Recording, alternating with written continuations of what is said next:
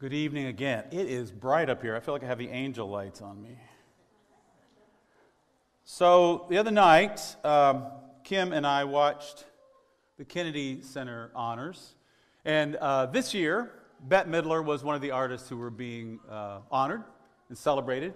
And as a part of the show, they had Billy Porter come out and sing a medley of some of Bette's hits. And that medley ended with her song From a Distance. Now that song is well over 30 years old, and I have used it in a sermon before, but I would not normally use it at this late stage in the game, lest I appear even more dated than I actually am. What took me by surprise, however, was the way the room responded to that song at the Kennedy Center. It was full of government officials and celebrities. It was from the president on down and all sorts of artists all over the room. I was fascinated by their response. It seemed to me that all sorts of people were drawn to this song. It was a powerful, it was almost an electric moment on the stage and in the room.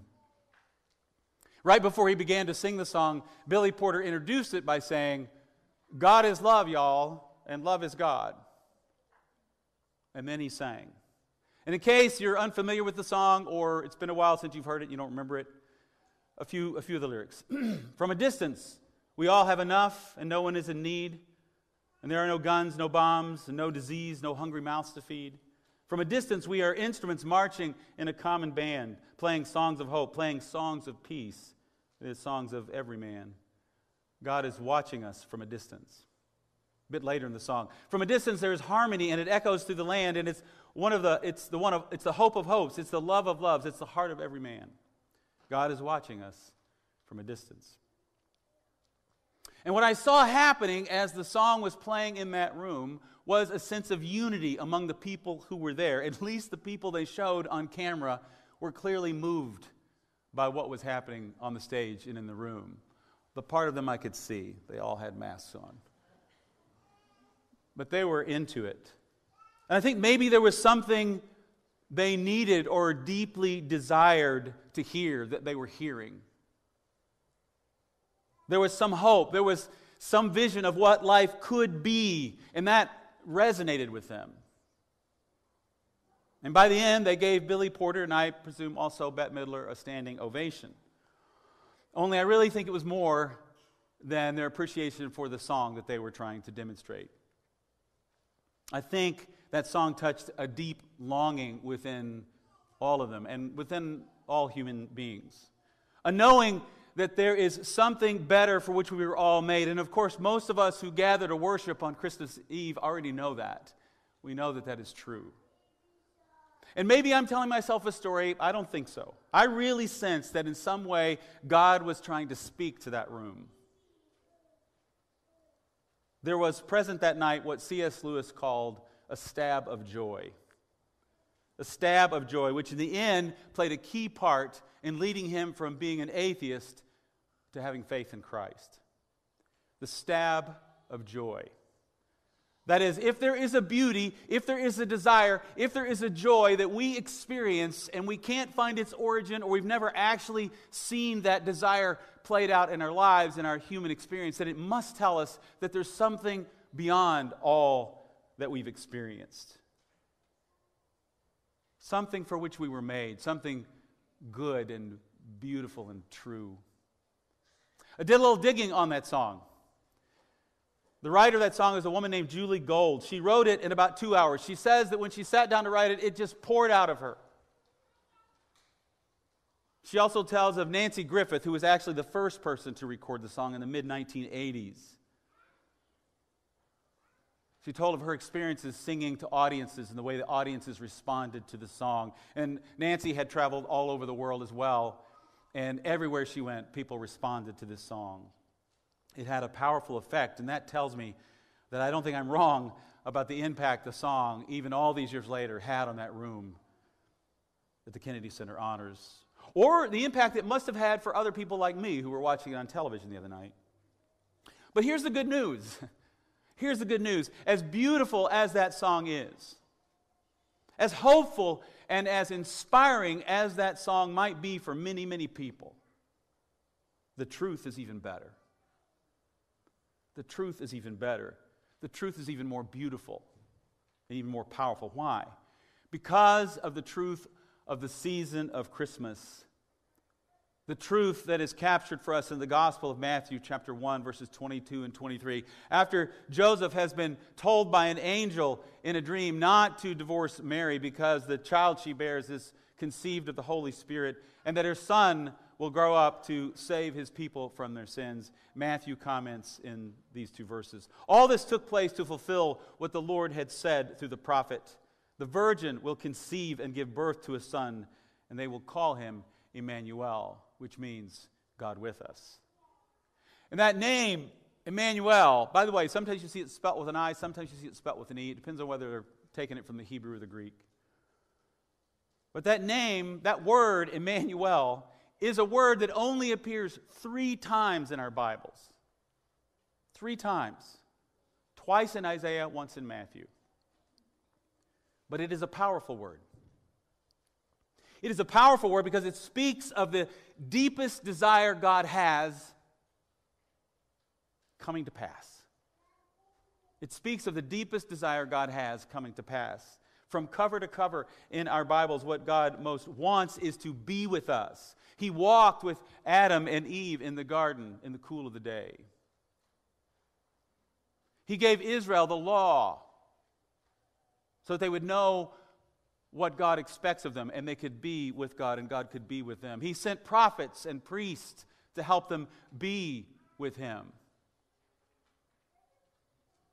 He commissioned the tabernacle and later the temple so that He could be with His people. And so He could be with us. But all of these things were a mere shadow, a mere taste, a mere whisper of all the good things that God had planned, of all the things that God will one day bring to pass. The promise of the Gospels, the promise of Christmas is that what God most wants, what we most need, what you most need, that has come to pass. That has been made possible because God has taken on flesh and blood. In Jesus, God is with us. And that is so much better than God, as many of us have often thought of God, as way up there, off in the distance, sitting on a throne in a cloud somewhere, just watching us. As Billy Porter sang the other night of God watching us from a distance, behind him on the screen was a giant picture of the earth taken by the International Space Station. It was beautiful. But it was from a distance. The good news of Christmas is that God is not watching us from a distance. God is with us. God became one of us in Jesus of Nazareth. God became one of us in Jesus who died and rose again. God is with us still. He comes to us every day by His Spirit that lives within us and through one another. Traditionally, Christmas Eve is the point of contact between darkness and light. It is a reminder that we live in darkness, a fact of which we may be more aware, better aware than we were 2 years ago this evening. And it is a reminder that in Christ, in His birth, in His life, in His death, in His resurrection, light has come into the world. The Gospel of John opens by introducing us to someone he refers to as the Word. The Word is a translation of a Greek word meaning the reason. That is, the reason that gives order to creation, the reason that causes us to hunger for beauty and goodness and truth. The Word is also a word that refers, for the Hebrews, to the word of wisdom, or the wisdom of God, and God's spoken word at creation. John begins calling all this to mind. In the beginning was the Word, and the Word was with God, and the Word was God. The Word was with God in the beginning. Everything came into being through the Word. And without the Word, nothing came into being. What came into being through the Word was life. And the life was the light of all people. The light shines in the darkness, and the darkness does not extinguish the light. The life of Jesus was light for all people, and it will not be extinguished. And from that point on, friends, the light only grows. Wherever it encounters dark, it wins. It shines. I think the reason people connected with Bette Midler's song in the past and the other night is because we know how dark it is. We know how dark it is. We know the reality of the darkness, I think, as I said, even better over the past 2 years. And the lyrics and the music created for those present that stab of joy that brought C.S. Lewis to faith in Christ.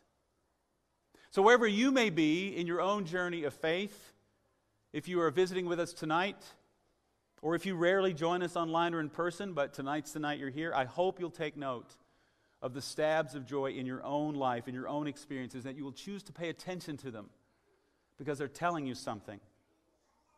Take note of them this week and in the months and the year to come. And we'd love to have you join us on our journey through the Gospel of John each Sunday morning at 10:30.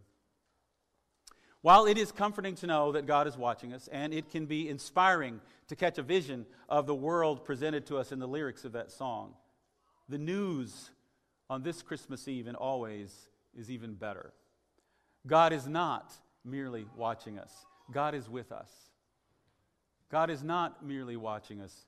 God is with us. In the birth of Jesus, in His teaching, His miraculous power, His life, His death, and His resurrection, in the giving of His Spirit, and in the promises of a new creation already begun and yet to come, God is with us even now.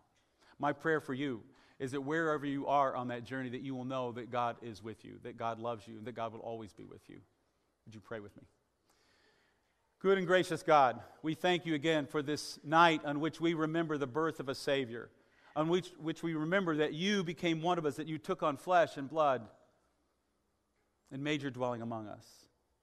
God, I pray for each of us here tonight that we would be reminded of your goodness and love and mercy, that we would be reminded of what we truly celebrate this evening. And for all, Lord, who might be here or joining us online, who have yet to come to know the goodness of the gift of Christ, Lord, would you draw us to that place? Would you reveal yourself to us? Would you make us aware of those places and points of joy in the days, the weeks, and the months ahead, that we might all come to see you for who you are and know that you are not merely watching us, that you love us, that you're with us. In Jesus' name we pray. Amen.